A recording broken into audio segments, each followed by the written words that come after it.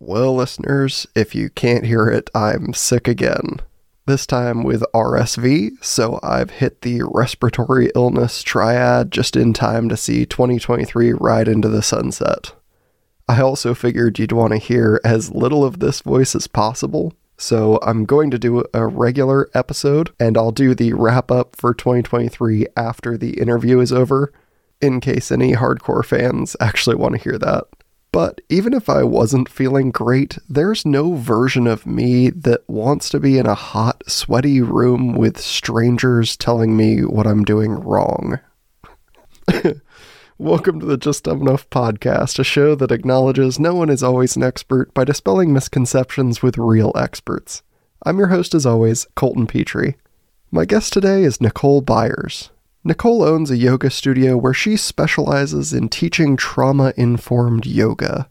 It's much more about getting back in touch with all of the parts of you that you've numbed over the years with none of the unpleasant sweatbox environments or physical contact with others. I actually think I'm going to try it a bit after having done this interview because I think we all sort of fall out of sync with ourselves over time, even if it's just a tiny bit per week, month, or year.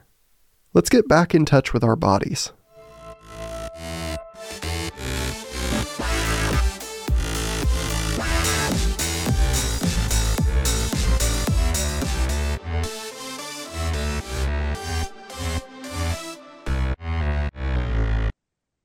Welcome to the show, Nicole Byars. Thank you so much for having me. I'm excited to be here and chat with you about yoga, I guess. Yeah, this is going to be really interesting. So why don't you kind of give an introduction for yourself of who you are for the audience? Sure. So my name's Nicole. I am from Minnesota. You can probably hear it in the accent. Grew up here, went to college out in Arizona, ended up with a finance degree, started working in corporate America, found myself really unfulfilled and unhappy in corporate America. I didn't really fit into this box that I felt like I was kind of being put into by my parents and society and things like that. So early on in my years of working, it was mid-20s where I was really unhappy in my career. And I felt a sense of like I had no control kind of over my life. And I resorted to an eating disorder. So I was really struggling with anorexia.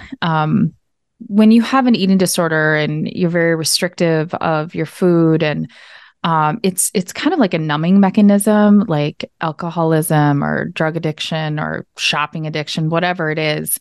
That the eating disorder was a way for me to kind of numb how unhappy I was and how lost I was and not sure about what the next direction was for me in my mid-20s. So long story short, and there's a reason that this leads me to yoga. I ended up in treatment at a facility where yoga was a big piece to my recovery. And I went to yoga very resistant. I didn't know much about it. In my mind, it was just some slow, annoying practice was originally how I felt towards it. And so for the first couple of weeks of treatment, when we had to go to yoga, again, I went very resistant. And in treatment with anorexia, it wasn't about the physical practice. And I think a lot of people think about yoga in a very physical sense. It was much more about slowing down to tune in to the present moment. And the way that the teacher had taught the class was very about just kind of coming into your own body, noticing the grass underneath your feet because we were practicing outside, noticing the sun on your skin.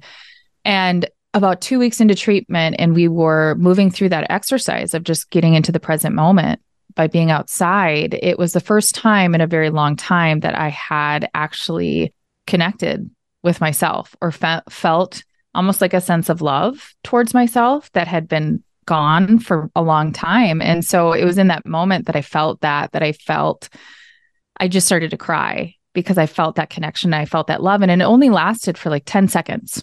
But it was that 10 seconds that I kind of held on to, and I wanted more of that. So got through treatment, fast forward, married, 2 kids later, after starting a family, I decided that I really wanted to explore yoga more. I knew that it was a big instrumental piece in my recovery. So I moved into getting my training and I became a teacher, mid 30s, started teaching everywhere and teaching in wrestling rooms and teaching the physical practice, and realized really fast as I was looking at how everybody else was running their business that I thought I could do it better, I think. And so I started thinking about opening up my own studio. So after a year of teaching, I opened up my first studio. That was 10 years ago. And I still own a yoga and bar studio. But what I will say is through the years of my teaching, through the years of being in this industry, I've become much more interested in not the physical practice of yoga, meaning warrior twos, down dogs, headstands, handstands. Not as interested in that, and much more interested in how can we live yoga off the mat. And that's very interesting because, I'm one of those people that when I think about yoga, I'm like, oh, yeah, it's going to be very physical. I think of hot yoga, where I'm like, oh, yeah, it's going to be a very hot room and we're going to sweat a lot. And we're going to be very active and I'm going to want to nap afterwards. And it sounds like that is kind of, you steer the opposite direction. Like, we're not doing that Yeah. today. You're right. And that's the thing though, is that is so many people's perception. And I think it's media, it's social media, it's what we see in magazines, that's what we maybe see in movies or what we hear about. And that's what so many people, especially in the Western or in the United States, that's how we associate yoga is hot, sweaty, flexible, right? I'm assuming you might have thought that you need to be flexible to do it. And that I'm trying to debunk those myths about what yoga really is about and what it was created to be a long, long time ago. And I can see some of that. It's a very I guess you could take all the tips and tricks and, everything that the person in charge is kind of giving you. But otherwise, it's a very isolated event. Usually you're not like, oh, and you'll need 3 partners to complete this exercise. You're like, no, I'm Yeah. over here by myself doing my thing. Yeah, for sure. It's a personal practice. And I always like to say that it's a practice, right? There is no goal to be achieved in like a yoga class. And sometimes I think it's easy for people to look at, but I want to learn how to do that handstand, or I want to learn how to put my foot behind my head.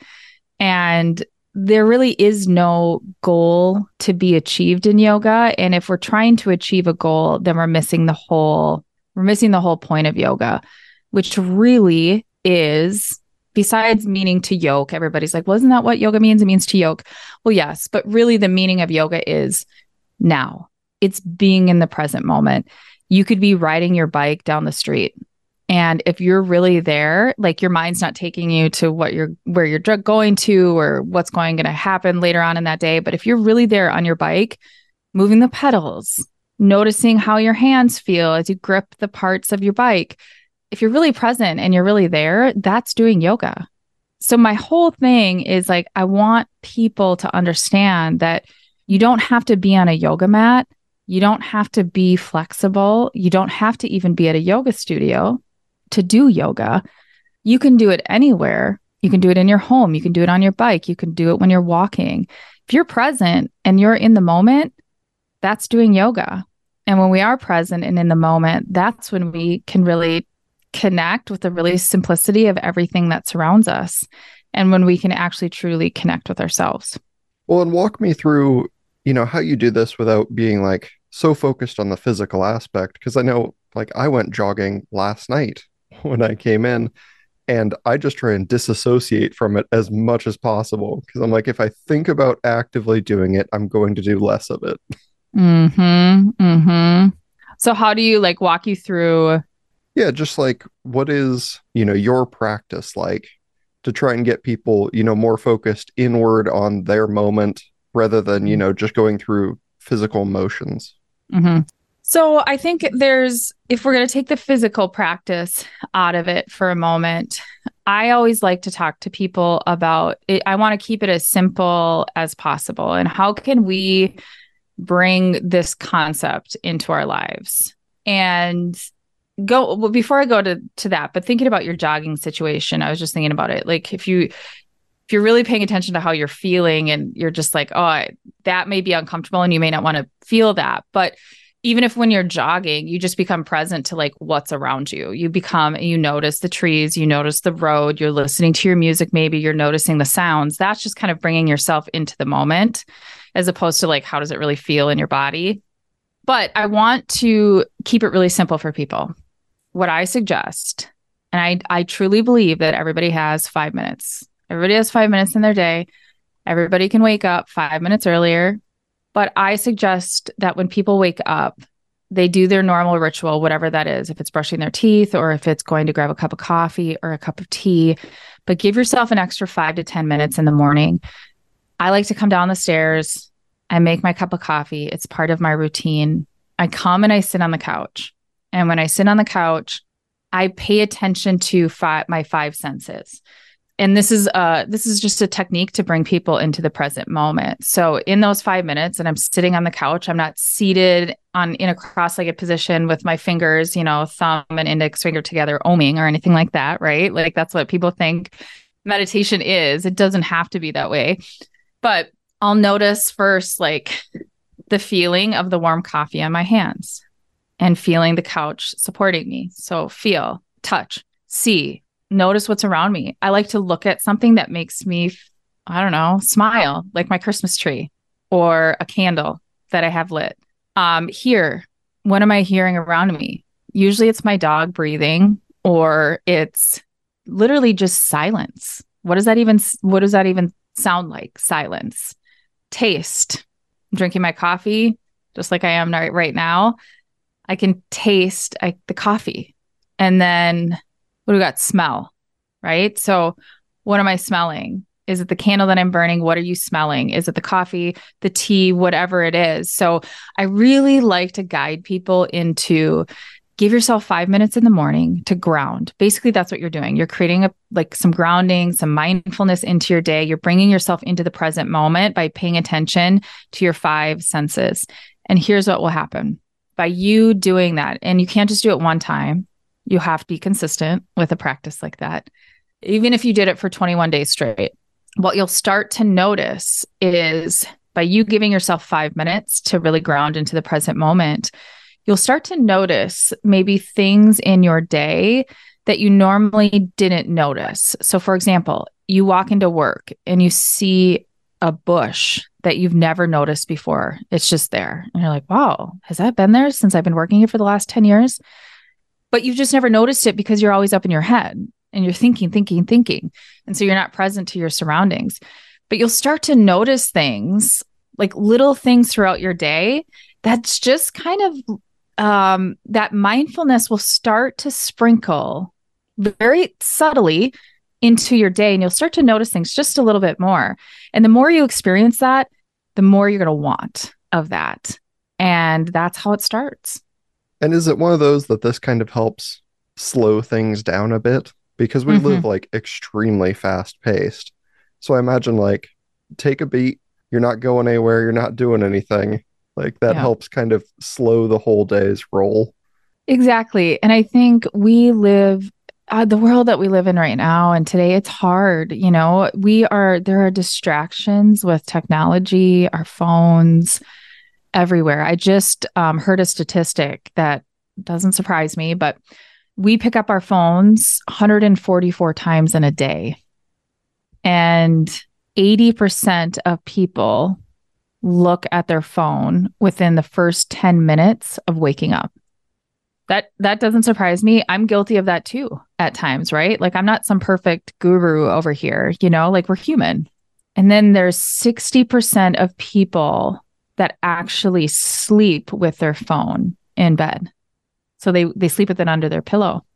So when you think about that and just how connected we are to technology and our phones, we make it really hard on ourselves to kind of disconnect and slow down and be present. It's hard to do in the world we live in today. Yeah. And I mean, it seems like we kind of almost intentionally steer into it, right? We're like, I want the fastest, newest technology. I want my internet to be quicker than it's ever been, despite, Mm. not being able to notice that gap of, load time or whatever. And then, day to day, I know there's a lot of people out there that hate their jobs. They hate what they're doing. And so they're like, if I can get through this day as fast as possible, I'll be Mhm. fine. And then they wonder where the days go where you're not at work. You're like, well, Yeah, you trained your brain to just like skip all gap periods, get through the day right. as fast as possible. Now you have a day you want to enjoy and you can't because you've built a habit to not do that. True. Yeah. I mean, that's very true. And so many people, so many people do live like that, or they just become very robotic, right? To get through their day. I always bring up the example of we've all done it where you're in the car and you're driving home and you get home and you're like, how did I get here? Because you're just not there, but you know the route home. That's what you do. And we all can become very robotic in our life, in our days. And what I don't want to do is one day when it's time for me to go and I've lived my life here, I don't want to look back and say my whole life is just like this blimp. Like I was never really here or aware, or I just moved through my life very robotically. Um, yeah, I think it's a big one for a lot of people is like we're all looking for a way to, get our time back. yeah, And that's hard to do without, engaging in some form of, mental practice to yeah, be more grounded. yeah. It's that mindfulness piece, it's just how can we be just a little bit more mindful in our day? And some of it, I think when we do become a little bit more mindful, for me personally, with that morning practice, because it's also easy when we're so busy and we're always moving. And if we're high achievers and always going to the next thing and achieving and things like that, to not take time to really slow down and appreciate how far you've come and or things that happened in the last 24 hours that made you smile. And so I have a practice because I think, a gratitude practice. I don't know why sometimes I don't love the word gratitude because I think I hear so many people talking about a gratitude practice. What I like to think about it as like, okay, what are three things when I'm doing my practice in the morning? What are three things that made me smile in the last 24 hours? And the more you can be just a little bit more clear or specific, not saying things like my kids or my partner or my house. Those are too general. And that for me, it just doesn't give me a feeling that I'm kind of looking for. It's a feeling that you want to feel. But if I get a little bit more specific, if I think about in the last 24 hours, it was hearing my son laugh at lunch. It was laying on the floor with my dog and petting him. They're really simple things, but like if you can just get specific too and just take a moment to pause and to think about a few things that made you smile in the last 24 hours, I don't know, it just kind of brings this good feeling and you can appreciate a little bit more the things that happen around you in your life all the time. It almost seems like you're trying to raise the baseline, right? Like Yeah. you exist at this neutral state and you're like, well, if I just elevate that a little bit and that's where I always live, I'm a little happier. Yeah. Yeah. And unfortunately, I like to think about that as like a homeostasis, right? Like we all have our own form of a homeostasis of like, where do we operate on a day to day level? Some people operate in a very dramatic place. We all know those people that thrive in chaos. And it seems like wherever they go, there's a lot of chaos. And a lot of times those people are creating some of that, and that becomes kind of like their homeostasis. Or, some people, they're those like constantly moving, constantly driving. So they're in more of a stress state. I have a family member that it's just like he's always stressed. Work is always stressed. And I just think if your homeostasis is always operating in a state of overwhelm or stress or drama, and energetically, you're going to start to attract experiences, people, situations that are going to keep you in that homeostasis, like in that stressed place. And the way that we kind of come out of that pattern is by incorporating, and this is my opinion, the mindfulness piece in an awareness of self into your life. Sure.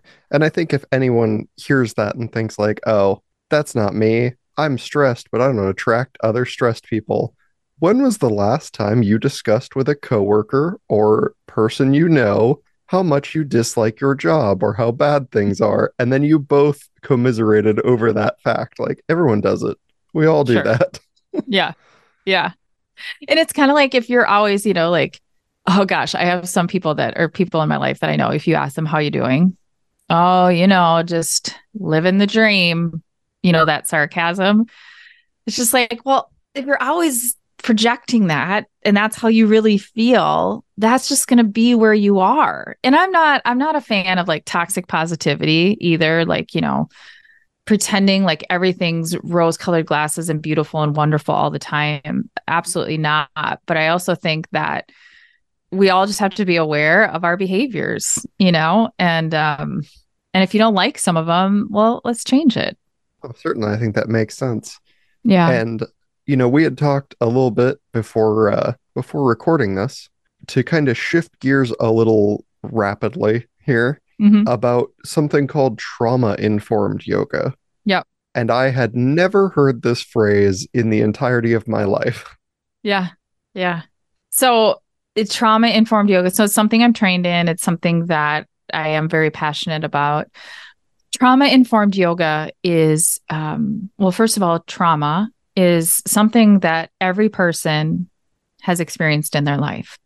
Now, some people have experienced big T trauma, which is what people talk about. Big T trauma. You're a veteran, sexual abuse. Some people have a car accident, big T trauma, right?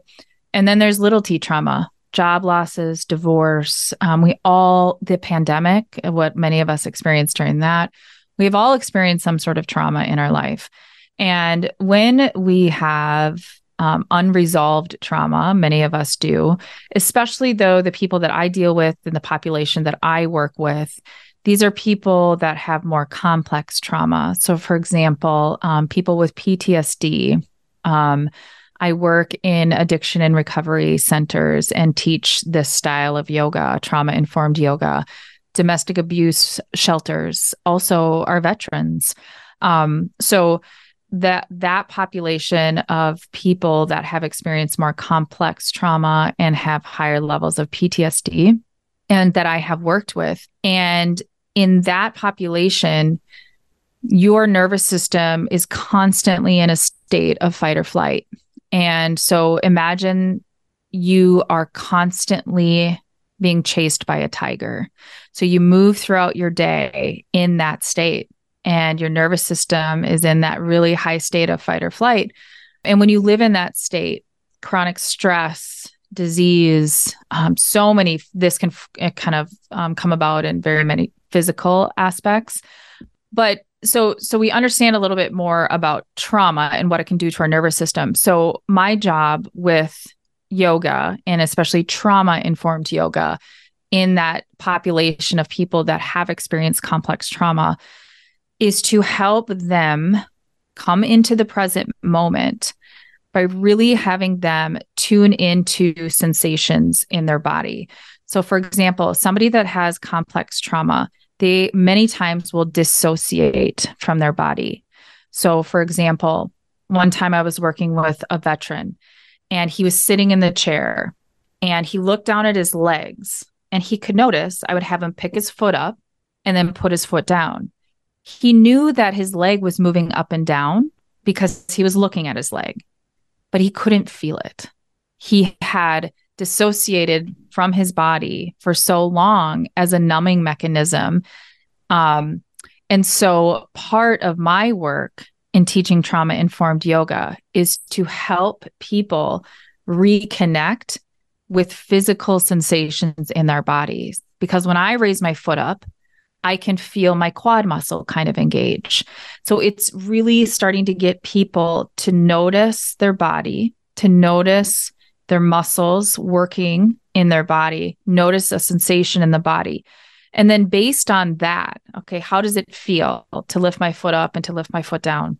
From there, to make a choice, because many people that have experienced trauma have felt like they were stuck in their situation. There was no way to get out. Think of somebody in a domestic abuse, a violent situation. Many times you can feel very stuck and you have no choice and there is no way to get out. And so that's a very triggering thing for a lot of people. So in a trauma-informed yoga class, we want to really empower the student to make choices that feel supportive in their body. So we're always inviting our students to make choices. It's this idea of personal agency. So let's bring ourselves into the present moment, and I guide my students into that. Then let's start to notice, let's try and tune into sensations in our body. What does it feel like to do this, to raise your leg, to move your shoulder a little bit? And then based on that, I might give you another choice. Maybe you want to extend your leg straight, see how that feels, and then bend your leg again. And then based on that, make a choice. What feels good to you? Is it just bringing your foot up and bringing your foot down? Notice how that feels. Or do you want to extend your leg and then bring your leg back in, and then decide which movement feels better in your body? So present moment experience in a trauma-informed practice, we do present moment experience. We do what we call interoception, which is noticing physical sensations, reconnecting back with the body.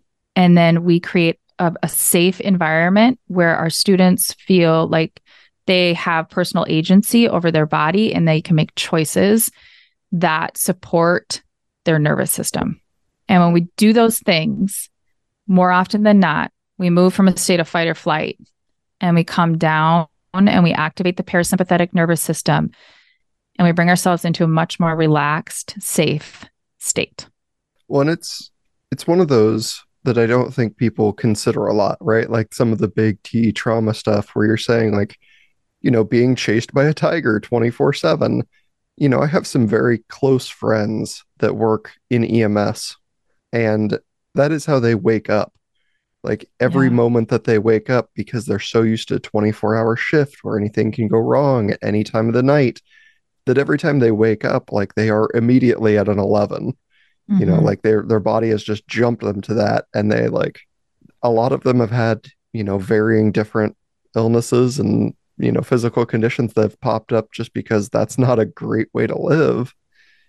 But I have to imagine that like, if I took some of those people as well as, people who are going through a domestic violence situation, like they respond very differently in a classroom. Is that hard to kind of, wrangle everybody into the same perception range where you're like, and now we're all going to think about how our body's moving. Like some of you are very different places than others right now. Yeah. So and to be honest with you, the class, so like when I go into the domestic abuse project in Minneapolis, it's a group of maybe 10 women and the class is only like 20 minutes. So it's not a 60-minute class and it's only 20 minutes. And I don't, usually most people, when I'm done, I haven't run into anybody, people just kind of close their eyes and they just listen to my voice and they kind of feel in their body. And they do whatever feels good to them. Some people, when I've taught, they fall asleep. Like they're so relaxed that they fall asleep sitting up. Because it's not like we're in a yoga room with yoga mats. I mean, we're in a room that has no windows and some people are sitting on couches. Some people are in a wheelchair. I mean, so there is no standing up. It's all seated. But I haven't run into, I haven't had any issues, I guess, in a larger group. I have never taught beyond 10 people. Most people just get into their own zone and close their eyes. So, like I said, some people fall asleep. Some people will get emotional, and they have questions about that. What is this? Why am I crying? Well, trauma, emotions, especially when I'm doing work at the Addiction and Recovery Center, it's held in our body. And so when we are numbing our feelings, we're numbing our emotions, it has to go somewhere. And it has to then be released in some sort of way. And so sometimes in a yoga practice or a trauma-informed practice, people will become emotional. And I always tell people that's a really great thing, because that means those tears, that emotion, you're releasing what your body is ready to release. And that has to be one of those, especially like this is a very isolated experience, right? Like even though you're in a class of 10, like again, as we've talked about, there's no group activity here. Like you're all in it No. together, but no one is interacting there. Yeah. If you see somebody, out in the middle of the class that's really having that moment where they're like, oh, I am becoming emotional, is that hard? Like you to go out, you can't just like walk out there and, help that person. You just have to like keep leading, or do you kind of start to blend in, some level of therapy to the situation? I don't, because I always tell people, especially when I do the trauma informed training, is like we are not licensed therapists. So we're not doctors, we are yoga facilitators. So if somebody needs to leave a class, I keep leading, and typically if somebody does need to leave a class, there are therapists on site that can then work with that person. So that's how we've handled that in the past. But yeah, like you wish you could take their pain away, right? But we can't, right? We can't fix it. It's a process. Yeah. I mean, is it one you kind of do you give them that room? Like if you're going to have a very emotional experience, like feel free to just embrace that experience. Or do Mhm. you kind of try to keep them like, I know this could be hard, but when those emotions rise up, like try and still stay in this moment. Don't let yourself wander too far. Yeah. I don't say a ton because I also don't want people to attach to what if that happens to me? Because some people will, they don't want to show any emotion. So that's terrifying for them. And so I will say that before I started class, just allow yourself to whatever comes up for you, and I will say it's not uncommon for people to feel emotional, because I do want to normalize that in a sense. And if that happens, I really encourage you to stay with it, to be with it. But that's all I really say.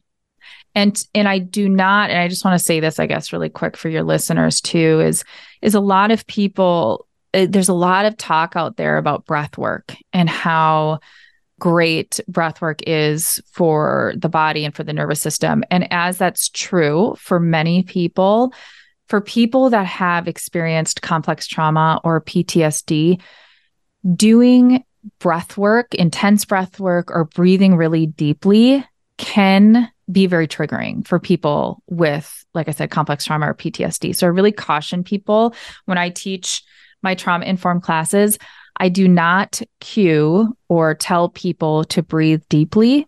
I tell people or invite people to really just allow themselves to breathe naturally. And if they want to experiment with deepening the breath, they can, but to do what feels most supportive in their body. And I get that. I mean, I don't have it now, but I guess when I was much younger, I try to do some light meditation and you're like, breathe in. And I'm like, great, I breathed in. And they're like, now continue to breathe out. And I'm like, hey, when do I breathe in again? Because I think I'm going to die. Yeah. It can be anxiety provoking for people, and we don't want that. There's already enough with your nervous system being all out of whack. We don't want to create more anxiety. So breath work is not always the right thing for certain people. Yeah. Well, and while we're talking about, the ways you can coach people into situations and the things you don't coach, right? Like breath work. I also have this image in my brain, and I'm sure it's like an effect of a Hollywood standard. But I think about yoga and I'm like, oh yeah, and the person is walking around the room and they're constantly correcting what Mm. you're doing to like, nope, a different way, like move this way. And I'm like, I don't know that I want somebody, physically moving me around, especially if you're talking about like a trauma informed practice. Is that something that you don't do? Yeah, that's such a great question. No, absolutely not. I do not walk around the room. that would be very triggering for anybody. I mean, it's triggering for a lot of people that don't have complex trauma or PTSD because they feel like they're not doing it right. And then they feel the sense of lack. And that's not what yoga is supposed to be about. If anything, it's supposed to really it's supposed to empower you to make decisions in your body that feel supportive. So I don't walk around. I don't do hands-on adjustments. Like, you know how some teachers will touch you or turn you in certain ways. I don't touch people. I don't touch people even when I teach at my studio. I don't touch people anymore because, well, there's just a bunch of reasons why I don't touch people anymore. So that's another thing. But in a trauma-informed class, we want the experience between the teacher, meaning myself or the facilitator, and the students that are taking the class. We want it to feel like more of a shared, authentic experience. So I'm doing the poses with them. A lot of times I have my eyes, or, you know, the movements with them. A lot of times I have my eyes closed. Because especially in these situations and teaching the trauma-informed class, if I come in as the teacher, almost like as this dictator or walking around and doing those types of things, I'm a person of power. So I'm a person of power. And so then that can be very triggering for a lot of people that have PTSD and complex trauma. So we want to create more of a shared, authentic experience between the teacher and the students. Yeah. Yeah. I can imagine like the last thing you're going to want in a domestic abuse circle is going to be someone like walking up and then standing behind you while you're trying to do an uncomfortable thing. Yes. Yes. No. And there's language, like there's verbiage that we don't use. I don't talk about the throat. I don't, I would never bring, for example, like, in our training, you don't bring straps into places. There are certain words that you just don't use because over the years of trauma-informed yoga being developed and things like that, there's been a lot of great experiences that we've learned that, okay, this is not supportive or helpful when we use these words. And so we really try and be careful about the types of words that we use as well and the props that we would potentially use. Yeah. Yeah, that's very difficult because you don't necessarily know where someone's trauma lies. Yeah. And you're like, if, 9 out of 10 have no issue with it, but number 10 starts freaking out, we're going to have a very different class today. Yeah, that's true. And it's kind of one of those things though, where it's like, you do the best that you can, right? And you show up every time and you do the best, and knowing that it may not resonate with everybody. To go in and to think that you'll never trigger anybody, that's unrealistic, And so the hope is that you go in and you do the best that you can, and you create a very safe and supportive environment. And then if it doesn't, if it does trigger somebody, we learn, right? And we also know that, again, that's going to happen. Yeah, I can certainly see that. And this is, an interesting position that you find yourself in. You have to have moments where there are far more than one class a day. Does that kind of like change the experience for you? The total amount of time that you do yoga in any given day? You get to the end of it and you're like, wow, I've done a lot of yoga today. I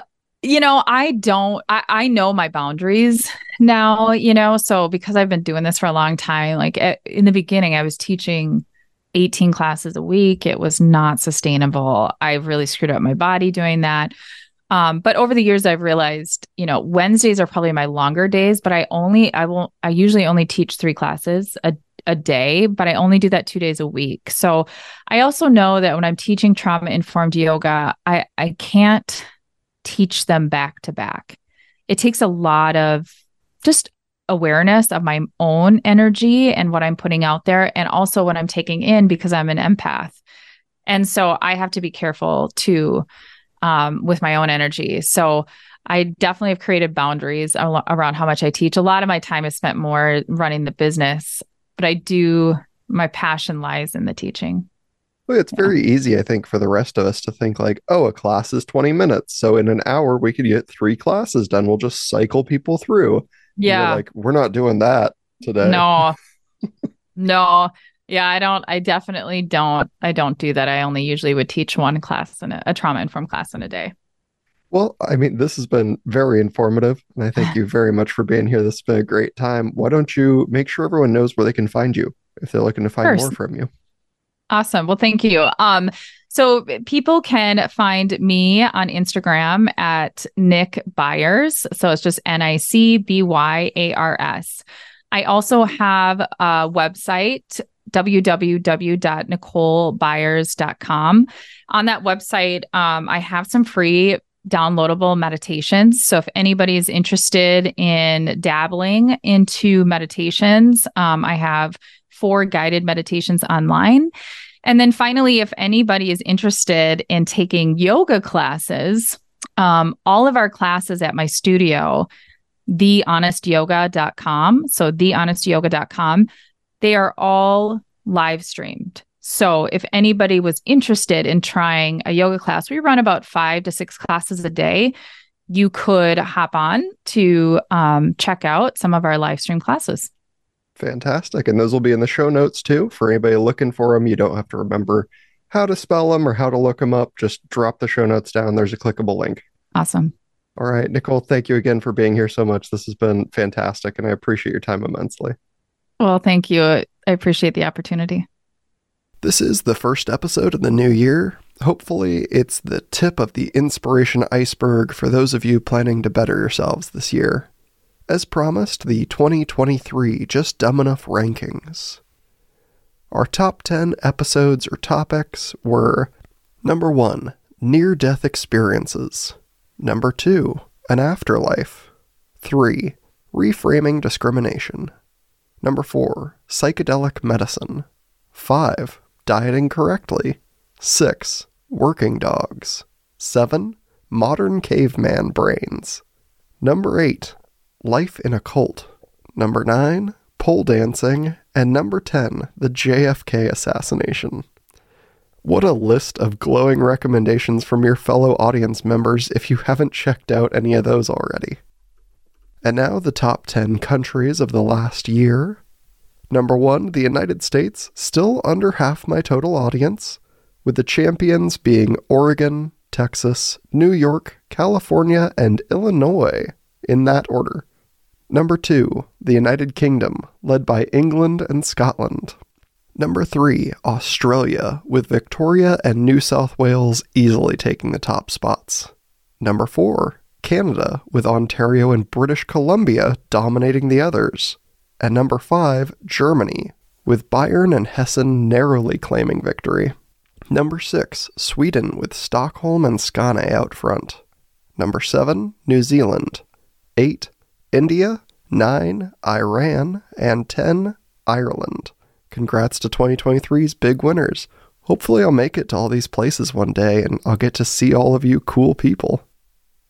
Well, I've made it this whole time with only about 30 coughs to edit out, so I'll bail while luck is still on my side.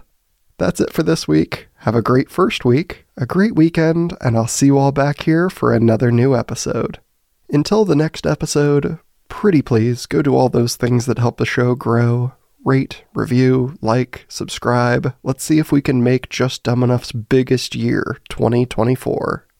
If you ever want to reach out to me, remember you can do so at dumbenoughpodcast@gmail.com or on any of the social media pages if you want to reach me personally. But most importantly, and it doesn't change with the new year, stay dumb.